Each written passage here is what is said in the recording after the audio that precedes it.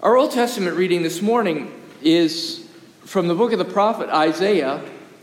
In the 35th chapter, we'll hear verses 3 through 10 this morning from the New King James Version. I invite you to listen for a word from the Lord as it is there written. Strengthen the weak hands and make firm the feeble knees and ankles. Say to those who are fearful-hearted, be strong, do not fear. Behold, your God will come with vengeance. With the recompense of God, he will come and save you. Then the eyes of the blind shall be opened, the ears of the deaf shall be unstopped. Then the lame shall leap like a deer, and the tongue of the dumb sing. For waters shall burst forth in the wilderness and streams in the desert. The parched ground shall become a pool, and the thirsty land springs of water. In the habitation of jackals, where each lay, there shall be grass with reeds and rushes. A highway shall be there, and a road, and it shall be called the highway of holiness. The unclean shall not pass over it, but it shall be for others. Whoever walks the road, though a fool, shall not go astray. No lion shall be there, nor shall any ravenous beast go up on it. It shall not be found there. But the redeemed shall walk there, and the ransomed of the Lord shall return, and come to Zion with singing and everlasting joy in their heads. They shall obtain joy and gladness, and sorrow and sighing shall flee away. Here ends this reading from God's holy word. Our New Testament reading this morning is from the Gospel according to John. In the 14th chapter, we'll hear the opening 7 verses this morning. And again, I invite you to listen for a word from the Lord as it is there written. Do not let your hearts be troubled. Believe in God, believe also in me, Jesus said. In my Father's house there are many dwelling places. If it were not so, would I have told you that I go to prepare a place for you? And if I go and prepare a place for you, I will come again and will take you to myself, so that where I am, there you may be also. And you know the way to the place where I am going. Thomas said to him, Lord, we do not know where you are going. How can we know the way? Jesus said to him, I am the way and the truth and the life. No one comes to the Father except through me. If you know me, you will know my Father also. From now on, you do know him and have seen him. Here ends this reading from God's holy word. Do not let your hearts be troubled. Believe in God, believe also in me. In my Father's house there are many dwelling places. If it were not so, would I have told you that I go to prepare a place for you? And if I go and prepare a place for you, I will come again and will take you to myself, so that where I am, there you may be also. These opening 3 verses from the 14th chapter of the Gospel according to John are often read to comfort those who are grieving the loss of a loved one. 8 days ago, I attended the memorial service for Frank Young, Director Emeritus of the Francis McKemey Society, and one of the driving forces behind that group's organization. The minister at the Episcopal Church in Eastville included this scripture passage among the readings during a worship service, which I think did bring a measure of comfort to his family and friends who had gathered there to pay their final respects. Indeed, these words of Jesus that begin this address are very reassuring. Do not let your hearts be troubled. To me, that sounds like another familiar phrase that gets repeated an awful lot throughout the pages of Scripture. Fear not. Now there's a message we could all use to hear day in and day out.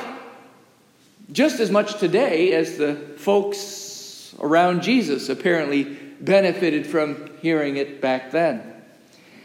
He was addressing his friends in a time when he knew that he was soon going to have to leave them. They were going to need to have something that they could both cherish and cling to after his death, as they were no doubt going to be distraught and disheartened and confused, each one wondering to him or herself, what now? Without Jesus, which way should I go? So Jesus gives them this promise in advance that though he is going ahead of them to a place that they've not seen, he will provide them with all the direction that they need. He will, in fact, come for them. He will lead them to this place, this new green pasture, like the Good Shepherd that we reflected upon last week. As comforting as this address is, and appropriate for occasions that involve the impending or recent death of a loved one, these words of Jesus are also among some of the very most challenging in all the Gospels. For he makes a claim here that many have been and continue to be quite uncomfortable with. He tells them that they already know the way to eternal peace, the way to rest in the presence of God. Secure in that knowledge, then, the hearts of his friends indeed should no longer be troubled. Yet upon hearing this, immediately Thomas raises his hand with a question. Master, he says, this sounds really good and wonderful and all that, but just one thing. You say that we already know that you're going and that we know how to get where you're going, but I, for one, I'm a bit unclear on all of this. Which way should I go? And Jesus' response was astounding to Thomas and to the rest of his disciples and to the Jewish religious leaders of his day, just as it is astounding to us and even to the rest of the world. For he claims that not only will he show them the way, but that they've already seen it and know it, and they're looking right at it. It is Jesus himself. When he tells them this, he says, I am the way. And then he adds, and the truth and the life. He's making what would have been to his hearers of the day an unmistakable and audacious claim.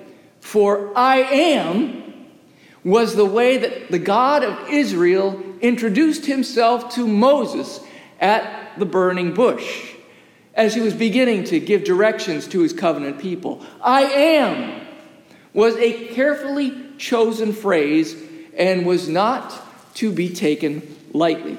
Jesus then is not simply saying that he is a route for his disciples to follow, but he is proclaiming that he is the way for the world. As you drive across the causeway to Chincoteague, you'll pass by a line of billboards, one of which is currently being sponsored by a local church. It draws a comparison between this only road that links the island with the mainland and this claim of Jesus that he is exclusively the way to the Father. You can try to make your own way, driving from Wallops Island to Chincoteague Island, but even at the lowest of tides, you're going to get mired in the muck. Many probably see the church's billboard as conceited or as judgmental or misguided at best. Honestly, that's the way many in the world see Christianity. But Jesus was and is none of those things. One of the marvelous things that is revealed to us in this text is that Jesus is the truth and the life. He is not a way, he is the true way that leads to life abundant and eternal. Now, you can choose to believe it or not, but that doesn't change the fact that it is so. When I see vehicles with bumper stickers that read coexist, maybe you've seen them too, they feature symbols of many faith traditions on them. I sometimes wonder if the driver of that vehicle is put this bumper sticker on as if to say, well, why can't we all just get along? Which is a reasonable hope for humanity and one that I can certainly agree with. Or if they've stuck it on there as if to say that all faiths, including, I suppose, no faith at all, are pointing us toward the same thing, just via different routes. And if the latter is the case, well, I guess that we're just going to have to agree to disagree. I once heard one of my favorite contemporary theologians talking about his experiences with interfaith dialogue and why he was rather reluctant to be involved. He confessed that about the most he could hope such sessions could produce was a forum in which participants would take turns stating their beliefs, and everyone else would politely listen and hear them out respectfully. What he argued could not happen was that he would, in the spirit of bridge building, agree to the preposition that, say, Christians and Muslims believed in the same God and worshiped the same God, just in different ways and known by different names. No, he said, as much as folks might like to envision such unity, in this example, Islam labels Jesus a prophet, but they deny the divinity of Christ, considering it blasphemous. And they offer their adherents a different path, through a different way. We can respect their decision without validating it, and the same goes for any other way that is presented as an alternative to the way of Jesus Christ. Which brings us back again to the important question each and every one of us must address: which way should I go? As for me and my house, well, we shall go to Jesus and go through Jesus. By this, I mean that I doubt Jesus would have had to have been born, suffer, die, be buried, be raised, and then ascended if there was an alternative way to reach God. I realize that among those who claim to follow him, and even, to my astonishment, some active clergy today, this opinion is not universally shared. That Jesus is the only way to the Father. I'm not quite sure how folks square the circle to arrive at their conclusion, but they must do it somehow. But from the mouth of Jesus himself, both in the parables in other gospel accounts, and then again quite plainly stated here, he is the way. No one comes to the Father except through me. All other ways lead to other destination, but none could be as satisfying as that to which we are invited in and through Jesus. The reassurance that we need fear not, nor let our hearts be troubled, comes right out of this knowledge. Because Jesus and the Father are one, the disciples are told, the Father has been revealed unto them.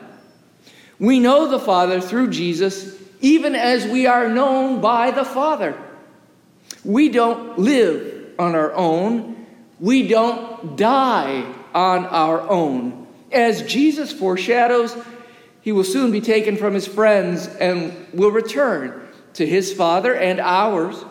And there he will make provision for his own, for those who have chosen among the very many ways, the way of the way. This way, unlike all others, is the true way and the way to life. Jesus invites all who ponder the biggest question in life, which way should I go, to a response that begins and ends in him. For he alone has the authority, the ability, and the willingness to bring us a new life in God, a life that is redeemed from the wages of sin, a life that is not centered in self, but on God and neighbor, a life that is not limited by the number of days that we are allotted here on earth. This is the life which we are offered. Should we choose the way of Jesus, the way that is Jesus? Even his disciples don't get this at first. And they had been his companions for 3 years. They had listened to hundreds of hours of his teachings. But in the verses that immediately follow these that we read, Jesus goes over this yet again for their benefit. We may not get it the first time that we hear it either, but with God, grace abounds. The invitation remains open as long as we have breath in our lungs. But the sooner we make the decision to follow this way, the sooner one can begin to experience the charms of this way, this truth, and this life. And for that, we may truly say, thanks be to God, and amen.